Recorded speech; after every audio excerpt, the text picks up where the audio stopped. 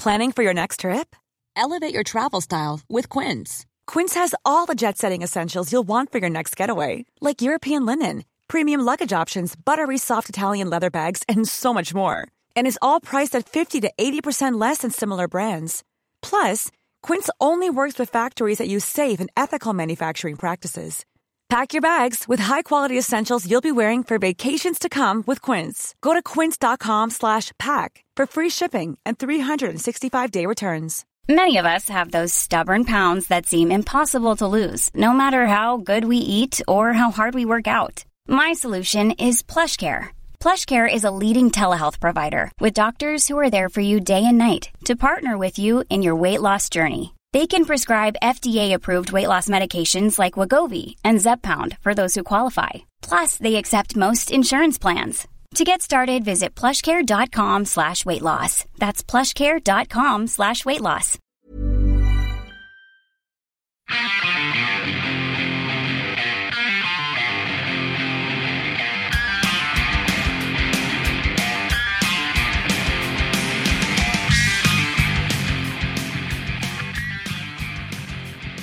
Hi, welcome to Going Off Track. Hi, I like your hat. Thank you, Brad. It's finally time for me to break out my winter hat. It's getting cold out there.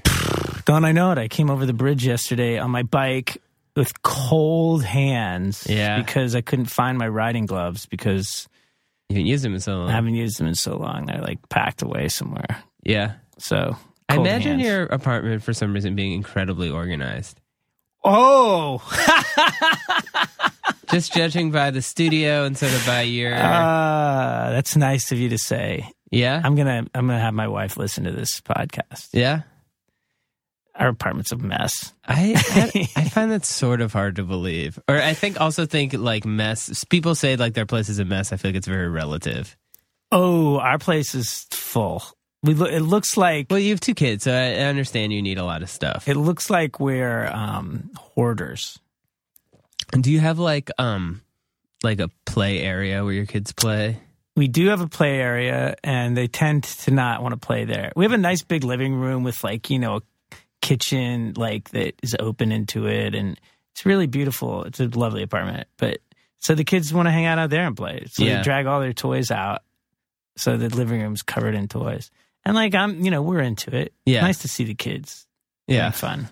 Do they have a lot of instruments? They do have some instruments. Yeah. Yeah. And they get broken out every now and again. We keep talking about getting a piano, but there's not really a lot of room for it. Yeah.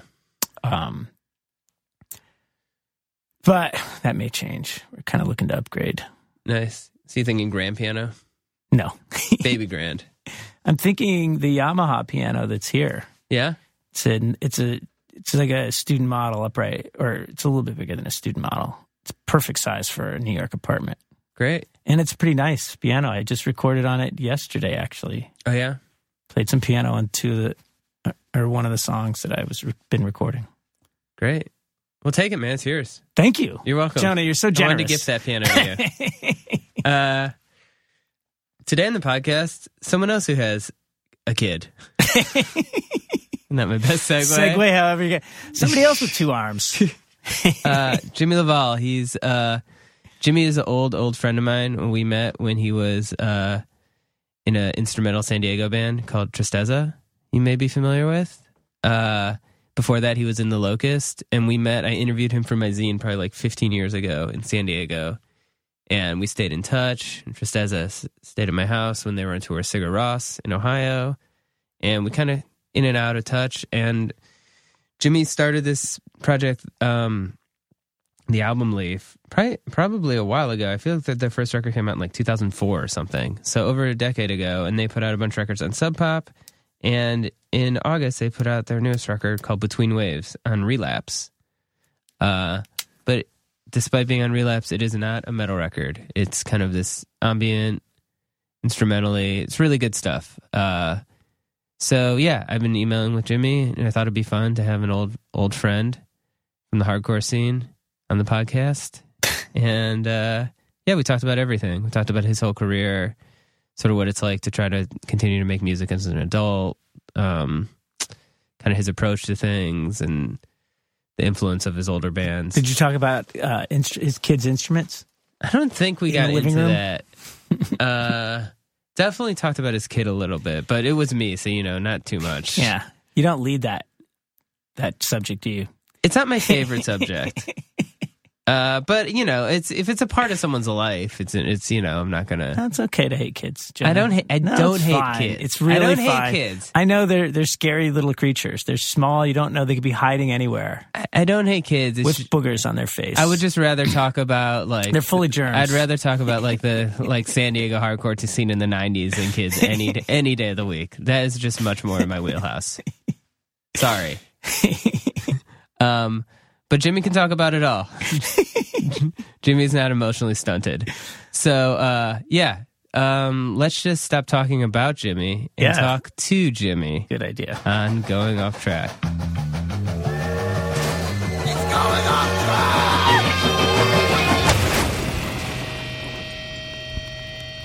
Is it going? It's going. Oh, okay. We're starting. Cool. How's it going, Jimmy? Thanks for coming. It's good. How are you? I wanted to have you on here for so long. That's awesome. Yeah, I'm here. I should have brought it. I'll send it to you. I found this interview that I did with you for my zine.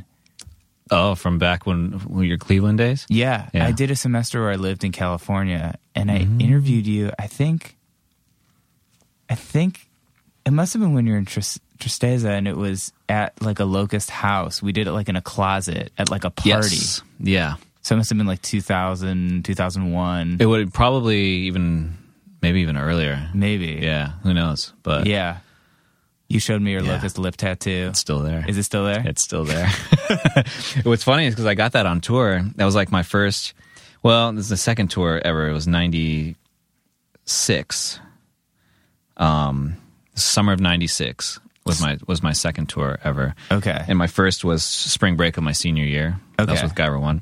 And my second tour ever was a Locust Jenny Piccolo tour. That was 96. And then it was all of us in the van, and we played in Ogden, Utah, in a basement. And I got my first tattoo, which is my lip tattoo. So there it is. Was the Locust? Was that your first band? I mean, I had plenty of bands before that. Like Gabe and I Gabe Locust. He and I had like two bands during our high school years. 'Cause we've known each other since like 94. We were started playing music together in 94, Gabe and I. We had this band called I was in this band called Steel Tree. This is, if anybody digs any of this shit up, it's like it's terrible. We had this band. I had this band called Steel Tree. We got a new drummer, Gabe, and then we turned Steel Tree into this band called Jedi Mind Trick.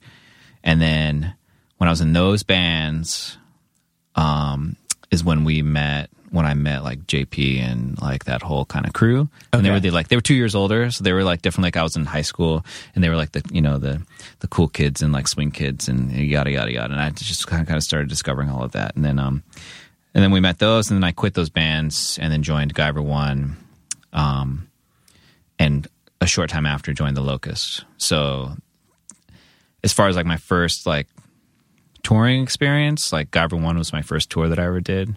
Okay. So it's like the first band that put out a record, like an actual like thing, and so kind of like, I guess you can say it was like first like band that wasn't like that did more than just play locally.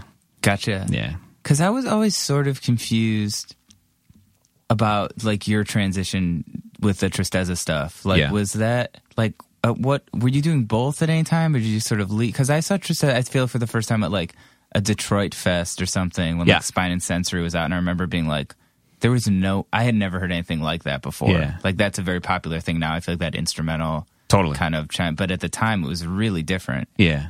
Well, I mean, for me at least. No, I totally. I mean, so when we were in the Locust, that first Guyver One tour, we went out, we played Detroit Fest, senior in high school, a spring break. So this is like late 90s? This is 96. 96, okay. We played in Kalamazoo in a basement at Christopher Sprague's from Tristeza's house. And that's when we met like Chris and Jimmy Lehner. he was in a band called Bev Clone, Chris Frozen, Constantine Sincati. We all played this Michigan Fest back in 96. We all met.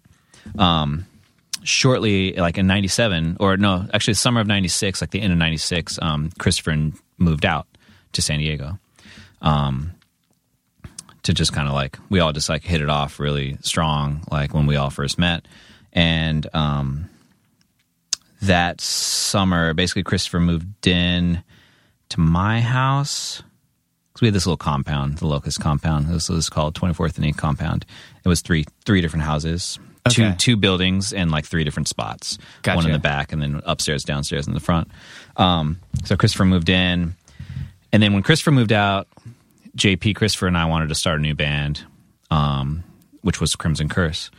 And then so we started Crimson Curse.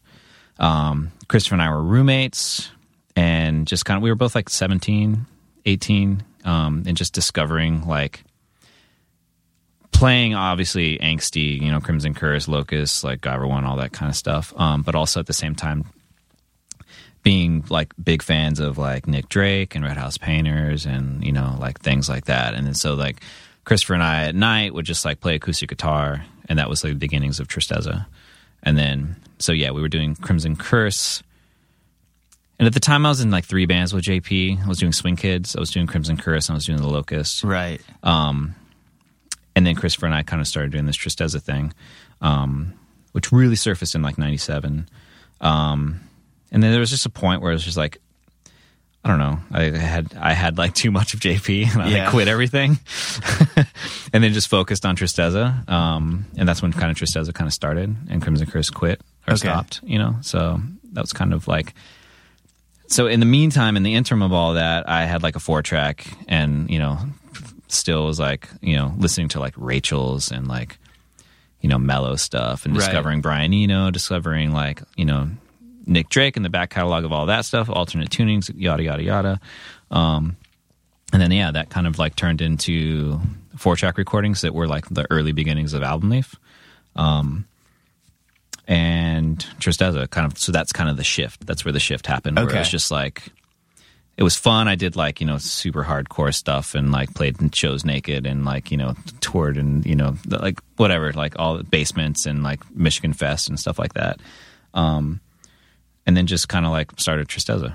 Well, to make things more confusing, for me at least, my old band, the Love Kill, toured with Tristeza, but way after you were involved. Like the band kept, because it was like, it was like, I remember like Allison was in it, and like Sean, and so we would tour with them, and they were sort of putting out new music also, but it was I don't know how many people were even involved from when you kind of started. Well, it should have been pretty much after I left, the core kind of remained Jimmy, Christopher, and Luis. Yes, I remember Luis. Yeah, of course. So the 3 of them just kind of kept it going. And I think they're still kind of going. Yeah. We actually like chatted because like it's officially the 20-year anniversary of our 7-inch release. 20 years? Yeah. Really? Next year. Wow. Yeah. So I also have a label, and I'm like reissuing my older Album Leaf releases, my first 2 Album Leaf releases that are out of print. And I had wanted to possibly reissue all the early Tristeza stuff. And then just maybe do like a handful of nostalgia shows, you know, just like as a 20-year release. So awesome. 20-year. Yeah.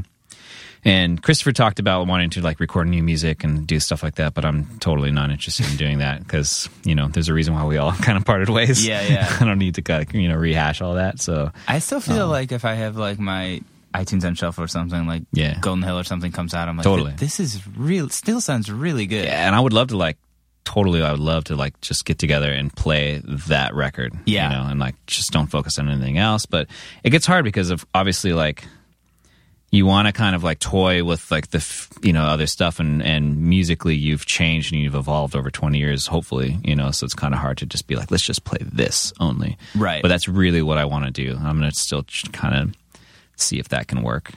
That's so weird because I keep thinking of Album Leaf as like your new project. Yeah. It's my new 20-year-old project. Yeah, I didn't realize. I guess I have like a bad sense of time. It doesn't. Totally. Because I want to talk about, we've never talked about this in an interview, but we had this crazy night in Cleveland. I don't know if you remember this. Yeah, we crashed at your place. You crashed at my place, and you guys were on tour with Sigur Rós. Yeah.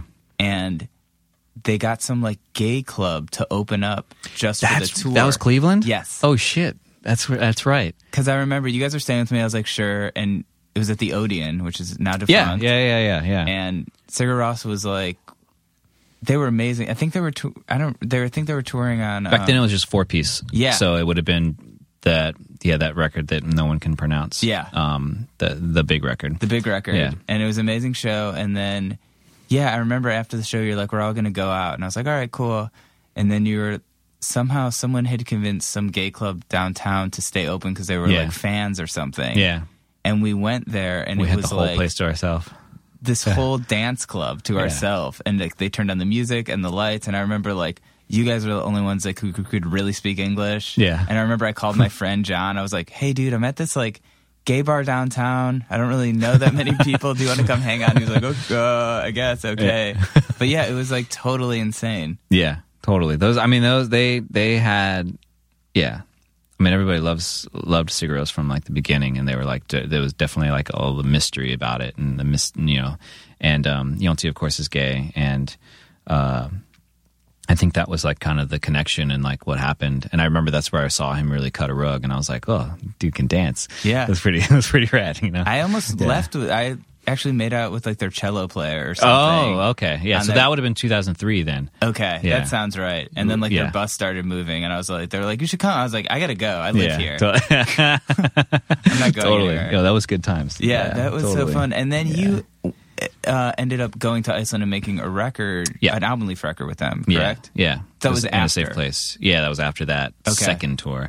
Because on that tour, they were actually playing with me and backing me. Okay. So that kind of morphed into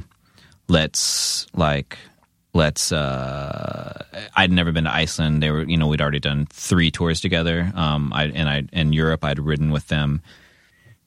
Excuse me. I was riding with them in the bus over there touring, and they were backing me, and it would kind of like morph the songs into something else, and it kind of got cool, and I wanted to kind of capture that, and they were like, you should come to Iceland. It's like, we have this studio. It's amazing. Like, come. And I was like, cool. So I did. And then I was just kind of like had their studio with an engineer, their house engineer, Biggie, who everyone confuses with Jónsi. I read that so many times, like, oh, Jónsi recorded the record. Like, no, he did not record the record. It's a guy with other people have the same names. It's like there's another guy named John Berger or, Biggie Bergerson. He has the same last name because all it is your father's name, and you add son if you're male, and you add female or you add daughter, Dottir if you're female. Really? That's all the names. That's all the last names are. I didn't know that. Yeah. So my father's name is James. I would, in that, I would be Jameson. Okay. So that's all. Yeah. So that's all it is. And like a lot of people just confuse it. But anyhow, but yeah, so I went over there and I just tracked that. And then the dudes kind of just came in and like, oh, let me play drums on this. Oh, let me play this on this. And, so that's kind of how that record kind of happened. How did you sort of, because obviously there was a language barrier with those guys, especially I'm sure early on. I mean, how did you sort of manage to connect with them so much? They speak really good English, They actually. do? Yeah, Okay. it's totally. It's they speak really good English. I was probably it's at like thick accent. I was There's probably a really also thick at like accent. a loud dance club, like screaming over music. Like Totally. these guys, their English is bad. It's probably like totally not at all the case. No, but I mean it is a super thick accent. Okay. So like but it is like they speak English, but just like with a Nordic accent. Okay. So, but yeah, I mean. For the most part, and then it's mostly just been being shy. They're like shy, and then all of a sudden, open up. They're total jokesters. They're like, they're not. Everyone perceives them to be so like serious and mysterious. Yeah, I remember and someone was like hiding in a refrigerator. Exactly, or something. It was like very goofy. Yeah, I mean, we were all like in our 20s, and so it was still very fun times. You know? And actually, I just saw them like a month ago. We played at a festival in Japan together. Oh, nice! Just like old times, still again. Hung out and doing the same thing and. Same kind of like antics and having fun and then saying goodbyes.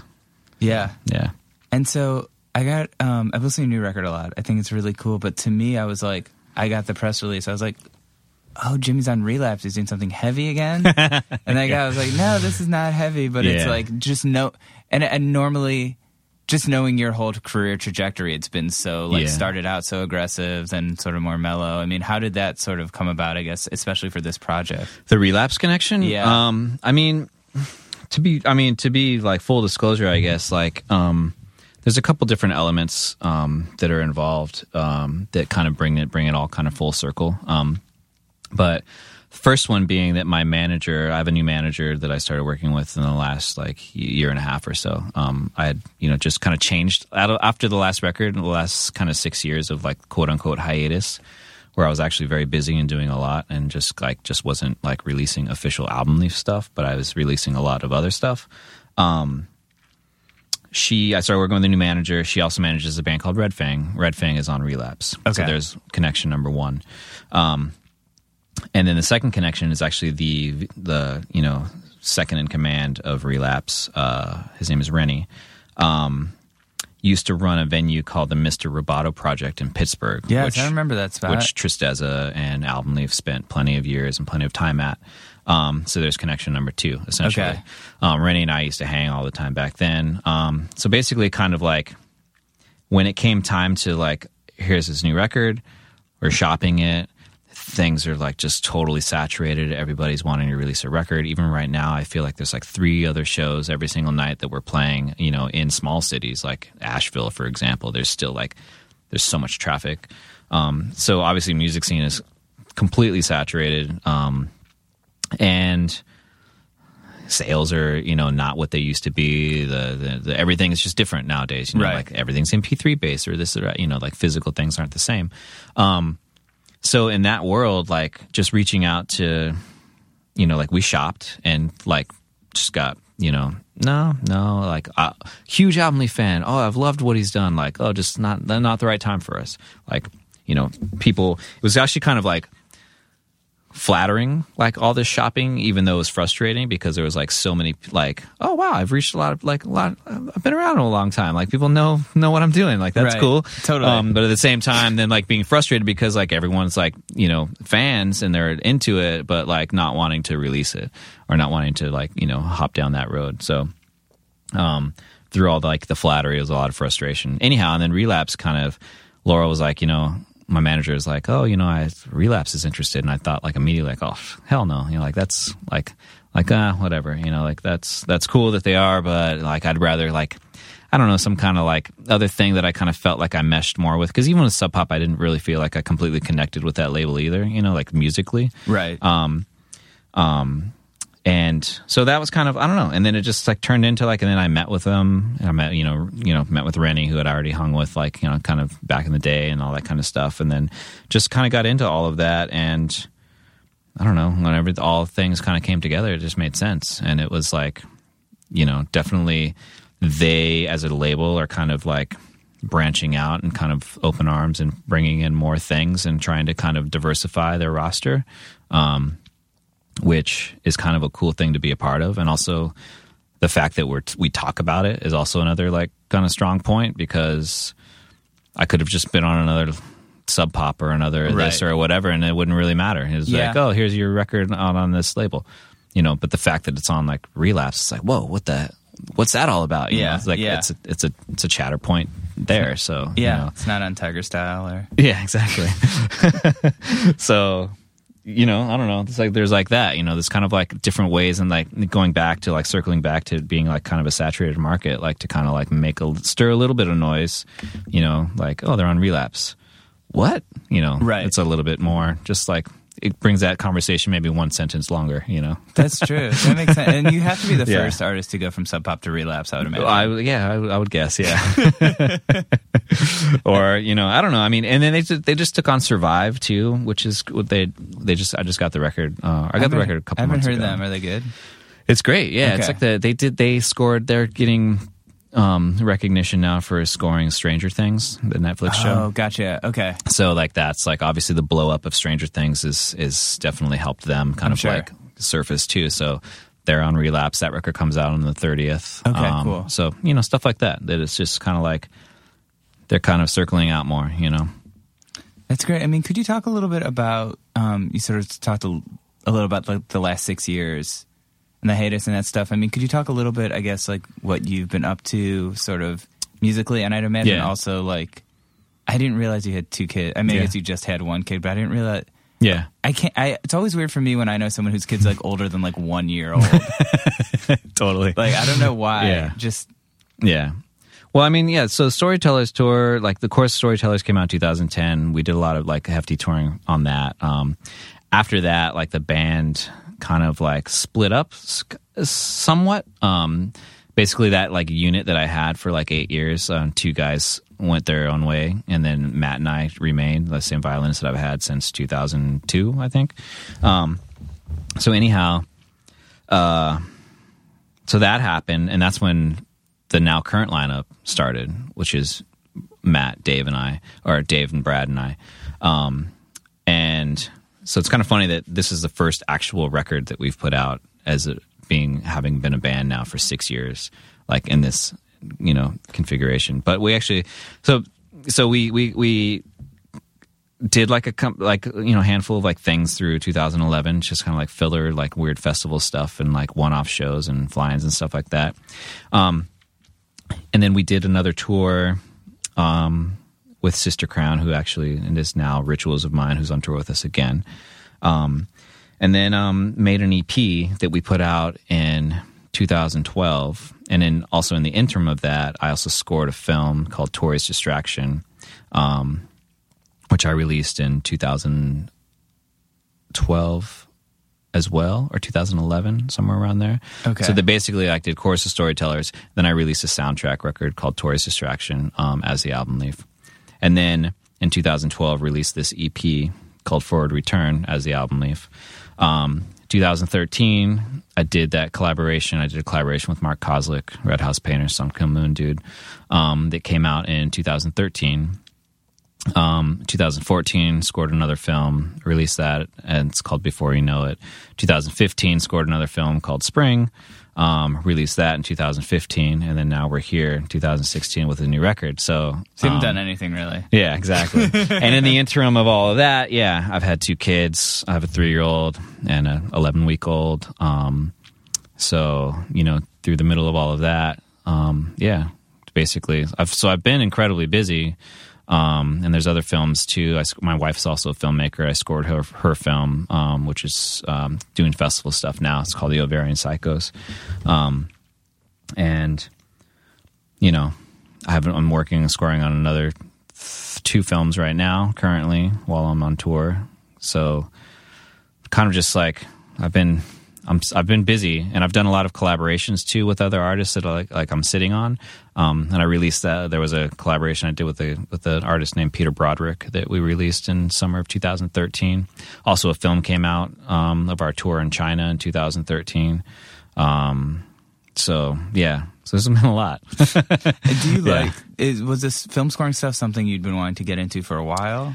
Yeah. I mean, yes and no, kind of. Like, it was kind of like I had been licensed so much, like, for usages, mostly for TV, not so much for film, but and I was always like more thinking that it would make more sense for me to actually score something rather than license something, like that it would make more sense. It'd be more fun for me to actually like start from something from scratch. Right. So, and the way I got into it, the first film I did, Tori's Distraction, the director had actually just temped in a ton of my music and gave me the film to watch and approve the usages. And with that, I was like, why don't you just let me score it? I'd love to score it. They didn't have any money. I did it for free, and I just, that was kind of my jump in, point. And then there was another film that I scored called Wonder Woman, The Untold Story of American Superheroines.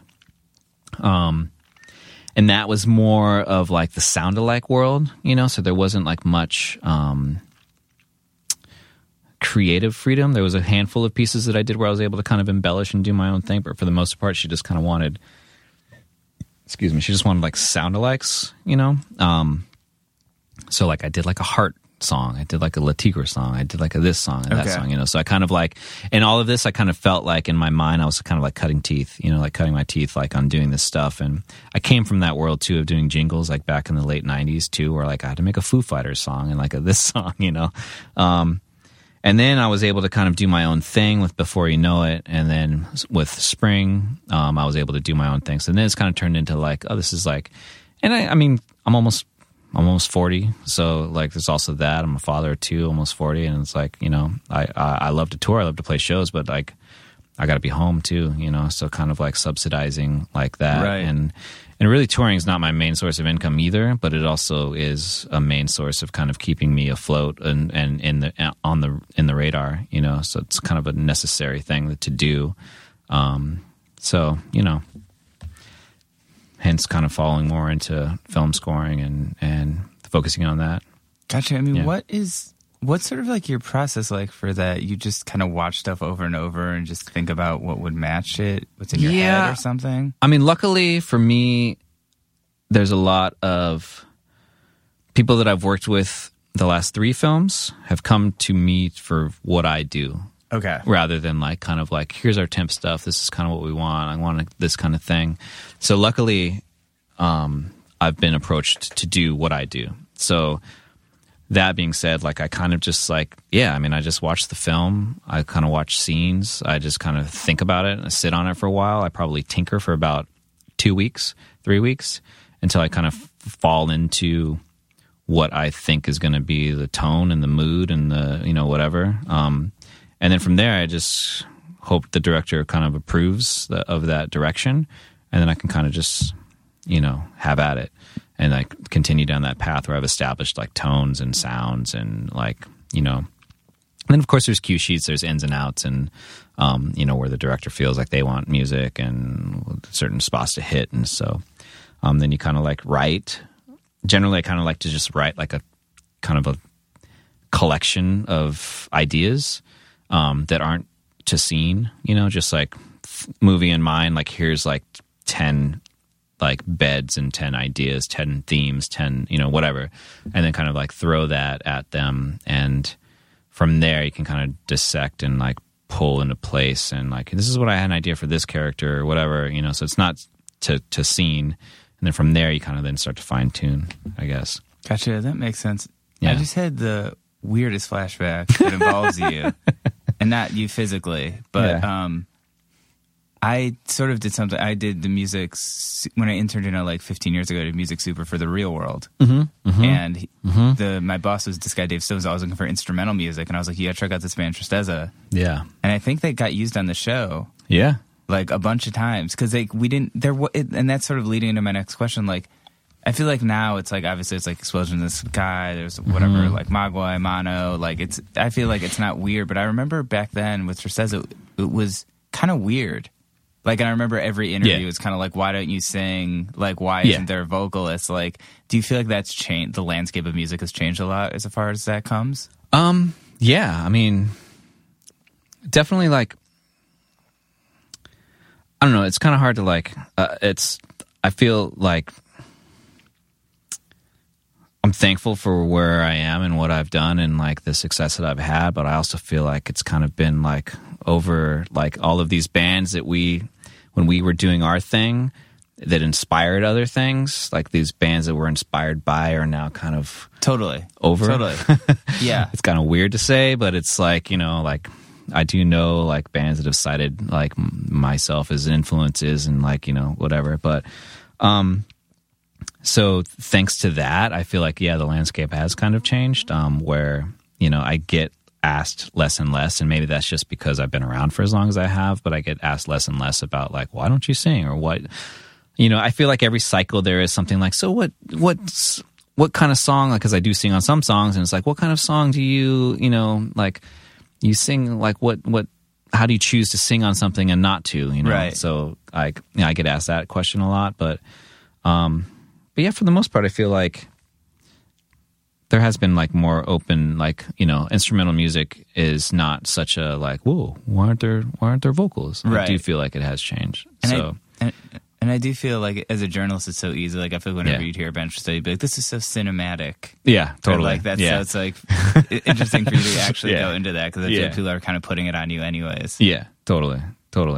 It's they're always just like it's just associated with like it's cinematic because you have to grab something that's there's something has to be there to like keep your attention, I guess.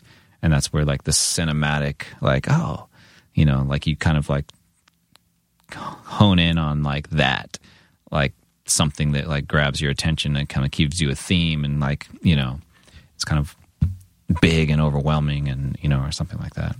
Definitely. I mean, do you still feel like even like the newer album release stuff, do you feel like it's still informed by whatever Swing Kids or all that 31G stuff? I mean, do you feel like even maybe sonically it doesn't sound the same, but do you feel like it's still a part of sort of what you do in a way? Well, I mean, I don't think there's anything musically directly related, but obviously like I stemmed from, you know, this seed, and that seed is, you know, like sprouted me into who I am and who I am musically. So everything is kind of like ingrained in there somehow. So, you know, as there's not like a specific, like, you know, back in Swing Kids, I wrote this change. Right. You're like, no, I'm going to do this. Like, I'm going to do that. You know, there's nothing like that. But obviously, like, you know, my youth and how I was musically raised, like, you know, or musically educated.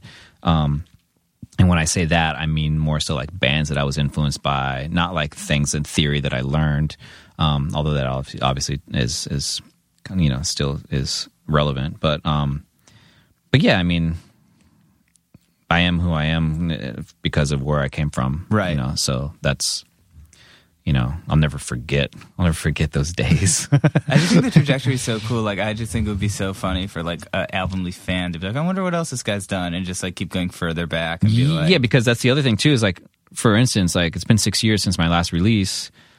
6 years is a long time for people. Sure. You know, like somebody who was 14 is now 20, and like I know how much I discovered in that time period. So there's a ton of new people that are like, and still it's kind of funny, like every single year or every single time we tour, oh, I've been waiting 10 years to see you. It's like, well, we've been around for 15, so where were you? Like, what's going on? Yeah, like, I don't understand where you were. Like, but so that still happens, you know? So it's like there's new fans, which is great. And like, yeah, it would be, I would totally like to see, even my publishing people, like people that I've worked with for a long time did not know that past. And I was like, sent them just like, I think I sent them like the Crimson Curse video, me playing naked, and like a Locust video from like 97 at Zed Records where I'm just like, like totally screaming, and they're just like, holy shit, like what is this? You know, like totally mind blown, you know, and it's like, that's where I came from. So it's kind of funny. Do you still live in San Diego? No, I live in LA. You live in LA? Yeah. How long have you been there for? I've been in LA for 6 years. Okay. I've been away from San Diego for 8. I spent 2 years in Santa Cruz. My wife was in grad school there, so we went there, and then we moved to LA because she's in film, so she got offered a job producing a documentary. So we moved down to do that, like it was like a 6-month job. Okay. So we were like, let's see what happens, because like growing up in San Diego, LA is not the, like, you either love or you hate LA. I was of the hate LA side. And then now I'm there and I love it. So, yeah, we don't see ourselves going anywhere else.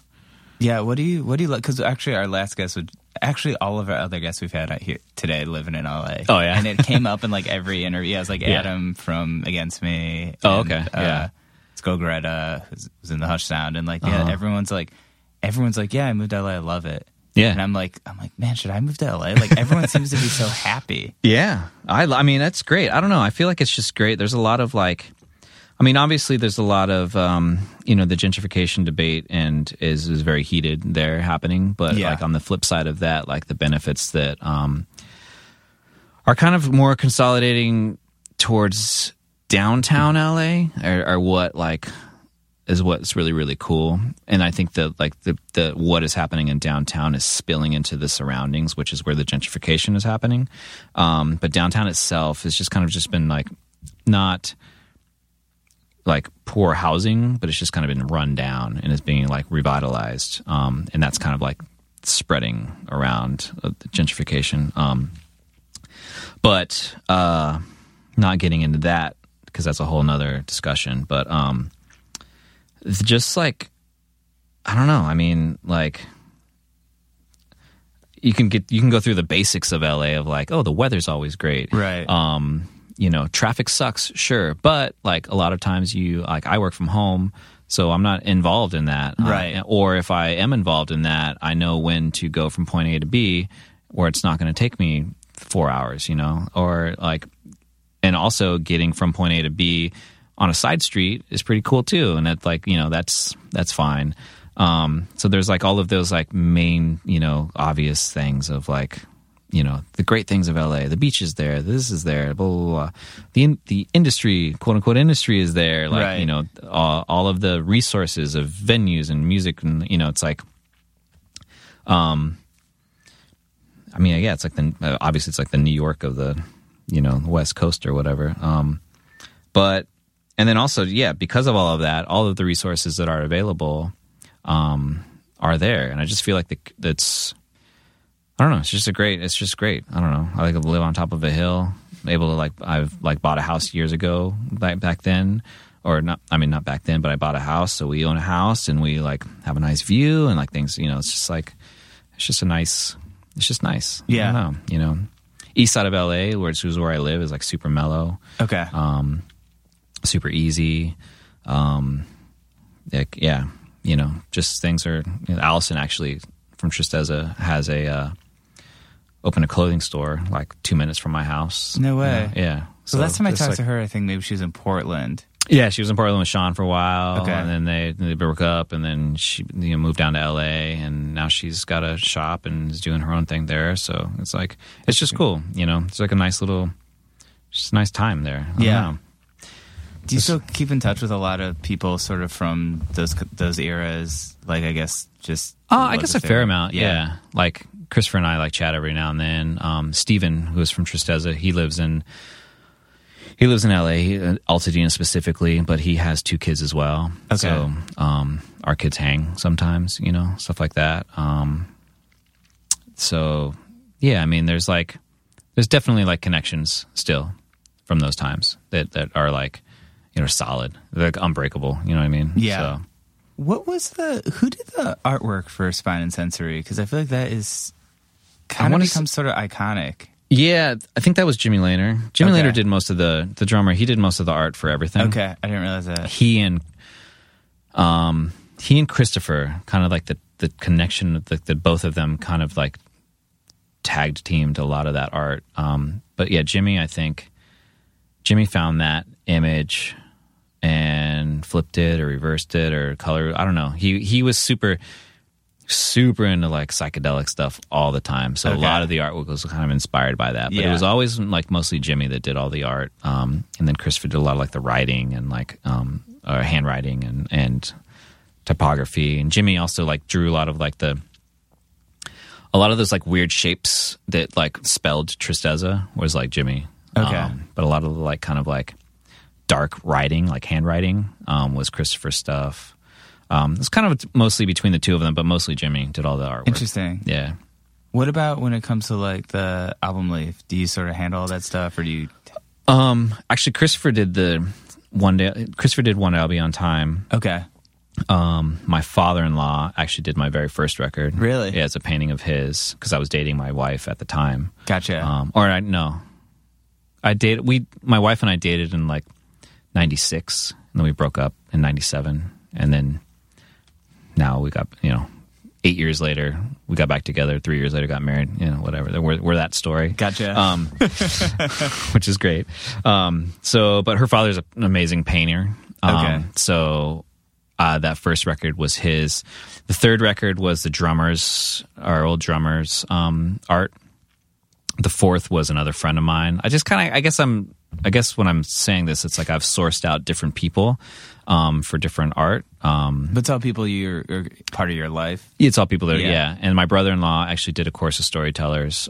He actually did it as a photo shoot, and he's not a photographer and doesn't really know how to use a camera, so he didn't like know about 300 DPI and just like high res and all that kind of stuff. So when he sent it to Sub Pop, they're like, "Do you have a high res version?" And like he he didn't. So he's also an amazing artist. So he just turned around and just painted it in like a couple days, and then rolled the painting up and sent it to Sub Pop.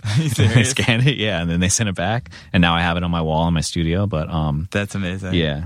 So there's that, and there's actually like lately I've kind of been working with the same artists. These two guys, this guy named a really close friend of mine, whose name is Michael Rains, who did the art for Between Waves. He's done all the videos so far. He was doing live visuals with us. So he's a good friend that I met in Santa Cruz. Actually, our wives are filmmaking partners. He shoots their films. I score their films. So we're this little kind of like little team there. And then there's this other guy in London whose name is Alex Damon. And he's done like Tori's Distraction or Forward Return. And he did all the T-shirts this time around and like all the posters. And so kind of now I've kind of like started working with the same two people. Cool. Yeah. I was curious. I mean, we talked a little bit about sort of like, I guess like syncs or like getting your music used and stuff. I mean, is there ever someone comes in, they're like, Jimmy, they want to use your music in this thing, and you're like, no. Like, this is like, and then maybe not like ethically or like just, you're just like, I don't want, or is it normally something that's, you're like, whatever, who cares? Most times it's whatever, who cares? Like, because I don't really get anything extremely like controversial or whatever. There's some churches that I'll say no to, because if you're, homophobic or, just anti-Muslim or like any kind of like, or just generally preach hate, I don't want to support that or be affiliated with that. Right. I'm not religious either. And so that's also kind of like, even like letting a church use it, I'm just kind of like, like, because I don't agree with religion either. Like, it's another thing. But, but it's generally, like I haven't really, been hit up by like, I don't know, say like Trump, for example. Right. Like, it's not like, of course I would say, fuck no. Right. But like, I haven't been hit with anything, any kind of like controversial bomb or like, choice of like, we're going to give you $100,000, which will never happen. Right. But you're supporting this, like the new Philip whatever. Morris. Yeah, like, exactly. Something like that. I have not, luckily, have not been in that scenario. So, have you been following the election stuff a lot? Because I feel like I was at first, and now I feel like it's gotten. I kind of just I'm exactly the same. Like, I'm exactly the same. I'll wait till November, see what happens, but I just can't. But I feel like in recent days, more shit's starting to stir, and now you're kind of forced to kind of pay attention again. Yeah. But I don't know. I think about it because I've never been like vocally political, like for instance, like in interviews or like on stage or, anything like that. And it's kind of like, as a musician, as someone who has a microphone, you kind of feel like you kind of can have that power in a way to kind of like talk about things, but I've never really done that because I just, I don't know. It's just not me, I guess.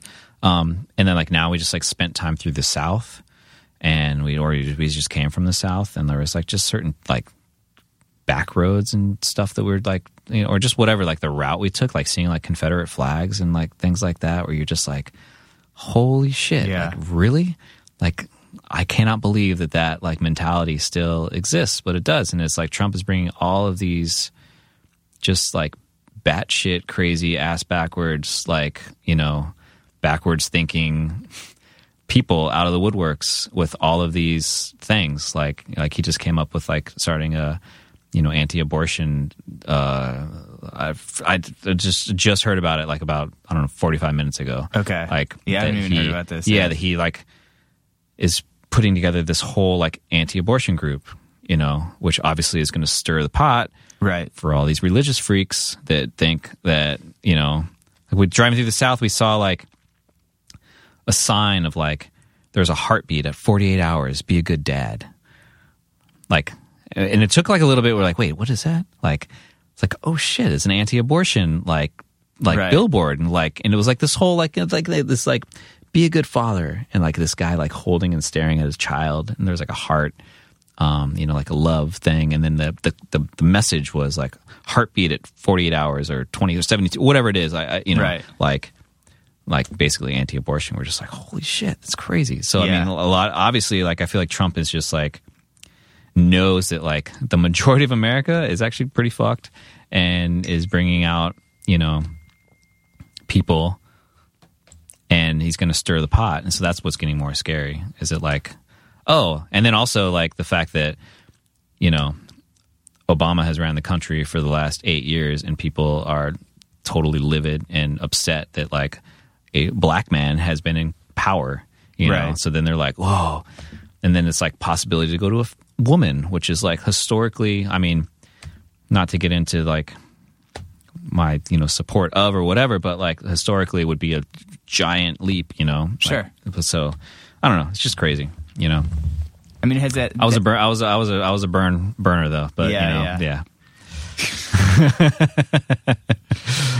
I mean, has this situation, has it made you want to like maybe use your microphone to say more stuff? Kind of to it? Especially when we're in the South, and I was just thinking like, I mean, I have family that like are Trump supporters. Yeah, and like I have family that are Republicans that are like from Oklahoma. And I just saw them on this trip, and I specifically was like, no politics. I do not want to talk about it at all because it's like, I just cannot fathom anyone to support him, you know, to like his views and what, you know, I just can't fathom it. And actually, it was kind of funny. My uncle was like, you know, we did this family tree thing, and we found out that like we had, you know, back to the Civil War, we had family on both in the North and the South. So we've always been on opposite spectrums, and it's just like, oh shit. Like we've always been on both sides of the fence, and it's like, oh man. So anyhow. But yeah, I mean, I've thought about it, like especially through the South, where it's just like, man, I just don't, and I hate to think or assume that like any one of my fans supports, you know, any kind of like just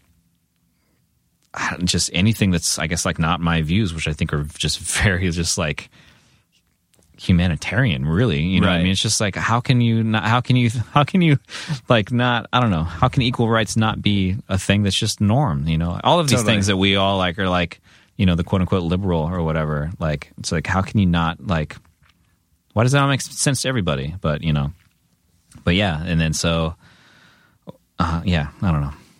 It's hard, but I mean, I've thought about it, being vocal about it, but I'm also like not, I often like fear the articulation of what I say, and like I feel like it takes me a little like some time to like process, and I also feel like I mumble, and then so like when I'm on a microphone in front of people, you know, it's like I feel like I'm just gonna crash and burn and like just all right, let's play a song or something, you know what I mean? So I don't know, but it is like I do feel like it's very important. I feel like more so like I can articulate things on like via social media better, you know, somewhere I can think about it, but I don't know. But then I feel like there's some like there's a sense of responsibility too, as like a, you know, a musician to like that has a voice to kind of like be able to say that stuff. But again, through 20 years, it hasn't really been what I've done, and I don't know. It's tough, you know. Yeah, it is tough. I know we were trying to like make some new shirts, and we were like, should we do an anti-Trump shirt? And then I was like, I think everyone's gonna have a fucking anti-Trump shirt. Yeah, like totally. Who in a punk band isn't gonna like? Yeah. Totally. It's true. Yeah. Or hopefully it is true, you know? Yeah. So, I don't know. Yeah. Do you feel like you're on social media a lot, or do you feel like, cause I'd imagine someone like you, like with like a family and a wife I'm doing not at these all. projects. Yeah. Like, yeah. I and also to age myself, but I feel like, you know, it's like I cannot like, I'm not old, you know. I'm but turning like, 37 this month, so we're in the same. Totally, yeah.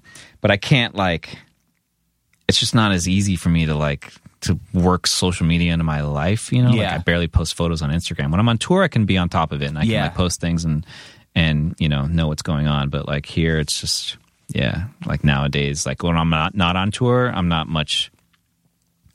Almleaf kind of goes a little silent, you know? Yeah. I think that's media. okay, though. Like, you're living your life. Yeah, exactly. You know, I don't know. Yeah, there's just other things that are just important, you know? Yeah. So sort of what's sort of your plan for, I guess, the rest of the year? Like, are you just kind of going to do this album cycle? Do you have any other projects you're working on? I mean, I have a lot of collaborations and things that I'm sitting on. I have a lot of music that I've made that I'm sitting on. I have a lot of like quote unquote ambient works or just like demos and just things that didn't surface. I have a ton of music, so things that I didn't feel like when you're putting a record together, like this doesn't fit or that doesn't fit with this kind of collection of songs or whatever. Right. Like even though it's all under the same, like, you know, at the heart of Album Leaf, it is my songs and my songwriting. So, you know, like in theory on paper, I could release whatever I want to release because it's going to be, you know, what it is. But I'm trying to figure out like ways to kind of put that stuff out. Like I mentioned earlier that I have a label now, like that kind of thing. What's the label called? It's called EGR, Eastern Glow Recordings. Okay. So, and I did the Forward Return vinyl. That release, I did that.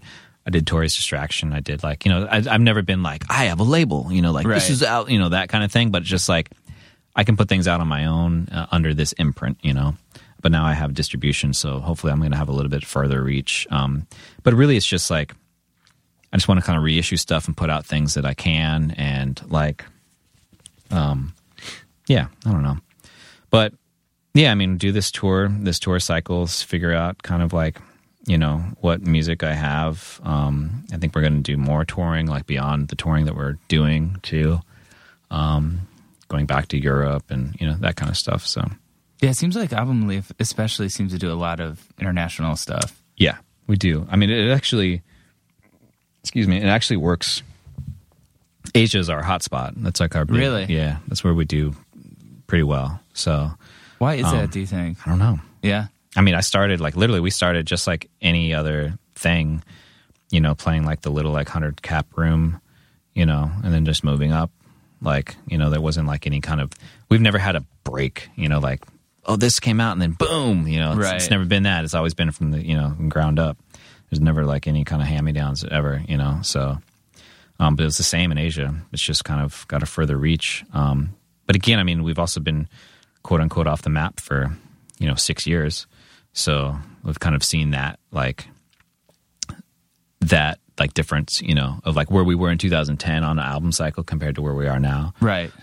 Just that kind of, you know, just the landscape. Things have just changed, you know. So, and like I said, like there's so much touring, you know, other bands. Like, and I think we've been in the same town as Young the Giant for like the last like 5 nights or something like that. Yeah, something like that, you know. Yeah. We're in the same town as Andrew Bird for 2 nights. So it's just like those kinds of like mishaps where it's like that is obviously that's a split and like we're gonna go see this or we're gonna go see this, you know. Totally. It's like, so it must just also be so weird having like, because I remember touring kind of like early 2000s, late 90s where like that was so not the case. Yeah, like it was like that was the show. That was like the show of the week or whatever, you know. Like yeah, totally.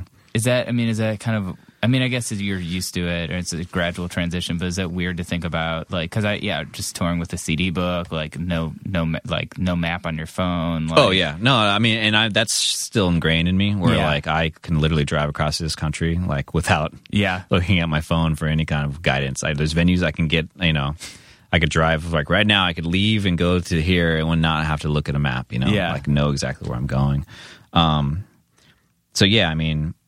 That's kind of funny, you know, because like, yeah, back in like the 90s, I would like book tours on payphones with like a little like rigged dialer. The JP and we always used to do all that stuff. Like we had this little dialer that would like trick the payphone into thinking it was receiving cash or coins. Really? And yeah, that's what you. Like, what do you mean a dialer? It was called a dialer. It was like this Radio Shack piece, and what you had to do was install this chip, which like circuit bent it. Okay. Kind of like what everybody's doing now, all the circuit bending. But it was this little device that I guess was supposed to hold numbers, phone numbers. Okay. So you would program phone numbers in there, and you can have like these numbers stored. So when you pick up the phone, you could just like hit that, and it would call the number for you. Okay. You know, but you would bend it and trick it, and then it turned into like the tone of dropping coins into the payphone. So the payphone signals that the coins are in by making a sound to itself? I guess so. Okay. Yeah. So that's kind of like what it was. So it's like if you ever like, I mean, if you can find one, if you like when you pick up a payphone and like put in the coins, you'll hear a tone in the thing. So you would basically like dial a number and they'd say, please insert 75 cents. Then you push the quarter button 3 times. And it's like, thank you. And so I would literally like book tours and like, you know, with a dialer in like the lobby of my job where I worked at a movie theater, and when the movie was in, I would like sit there and work on tours, and it's kind of funny. That's amazing. Yeah. So and also back then too, like doing it yourself, DIY or whatever, like everybody had a scene within the scene. There was like, we would go to, for instance, like when we first met Christopher, like Christopher kind of had his own circuit in Kalamazoo, Michigan. So you reach out to this guy, and this guy then like puts together the show, brings all of his friends' bands together. All of a sudden we're all playing in this basement, puts out all the flyers, and then like that guy knows like somebody in, Mississauga, Canada. So then like we go there, and then like that, it's the same kind of circuit, like, some kind of like public space or whatever. Like those were that's kind of how like touring was booked back then amongst bands that didn't, before booking agents and all that kind of stuff. Yeah, it seems we talk about that a lot in the podcast. It seems like there's less like scenes now because things. But I think they exist because I think they exist amongst like the younger kids. Because there's like this huge like backyard punk scene in LA, in East LA specifically. Really? Yeah. Amongst like Chicanos. It's like this huge, I think Vans actually kind of like glamorized it a little bit. They did these little vignettes, these little pieces on it. Okay. It just kind of felt like it was a little like exploitive, but like it's this whole like thing that's like, this whole huge backyard punk scene. And I remember there was this kid who was like quote unquote interning for me. And I was just kind of showing him how to record and like file stuff on computers and whatever.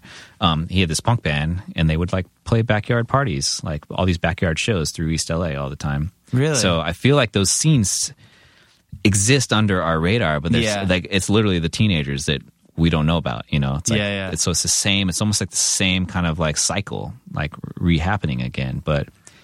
Us old guys now don't know about those things. I try to figure out how Snapchat works. Yeah. I'm like, I don't get this. Can someone explain this to me? I've never even opened Snapchat. I don't even. I cannot. Your kids will probably be able to show you soon. Totally, I know. Actually, my 3-year-old like runs an iPad like nobody's business. I'm sure. Like, you hand him a phone. She's like, oh, here.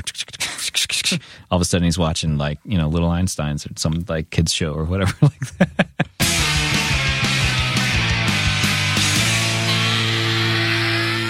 All right. Nice. Just a couple of old pals sitting around shooting the shit. Yep. That's just what we do here, going off track. Thank you so much to Jimmy LaValle for coming by. Check out the new Album Leaf record, Between Waves. It is out now on Relapse, and Jimmy is touring a lot. He tours in Europe a lot. We talked about that. He's very popular over there. But he tours the States, too. He's around. But yeah, if you want some just cool, like, I don't know, like cleaning your apartment on a Sunday, kind of like not background, but like just like cool music that you can like kind of do other stuff to. It's good. I feel like that always sounds so inherently insulting. Like, put it on the background. I mean, like, there aren't a lot of vocals, so it's not something where like you really like. I mean that in a positive way. That's the kind of stuff I like to listen to. I feel like I'm just doing it. I'm not even joking. I'm constantly on the lookout for quote unquote background music. Yeah. That like, so like, what a good example is? Like, I like classical music, but not all classical music. I find a lot of it really just too like intense. Yeah. But like, so a lot of times I try to make playlists of like comfortable like piano sonatas and stuff. Yeah. And but I also am not 88 years old. It's hard to find that equivalent kind of vibe with modern music sometimes. Because a lot of it's too experimental. So, and I do like electronic music too. And but ambient is a real, that could go either way. So I'm going to check it out. I guess that's what I'm trying to say. I'm going to listen to it because I have a use for it on a Sunday afternoon. Yeah, I've been listening to a lot of Steve Reich lately. Oh, yeah? Yeah, he's got some good ambient stuff, I believe. Do you want to finish this podcast or you want to just look at your phone? Sorry, I got an important message. Sorry, Jonah's terribly distracted. No. Did your house burn down? No. This is your landlord. Okay, it's not that important, I guess. Okay, thanks, Jimmy, for coming by.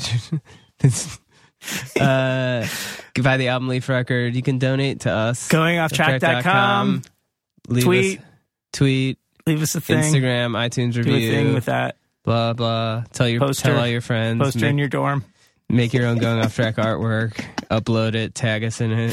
Get a tattoo. Yeah, diorama. Just if you need the original artwork, I'll be glad to send it to you for your tattoo. Just email me. I'll give you a high-res copy. Yes. Thank God. And we'll be back next week with another podcast.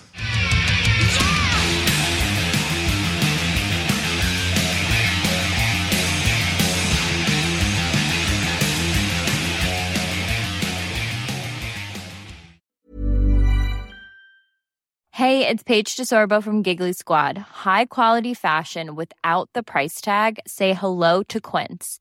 I'm snagging high-end essentials like cozy cashmere sweaters, sleek leather jackets, fine jewelry, and so much more. With Quince being 50 to 80% less than similar brands. And they partner with factories that prioritize safe, ethical, and responsible manufacturing. I love that. Luxury quality within reach. Go to quince.com/style to get free shipping and 365-day returns on your next order. Quince.com/style.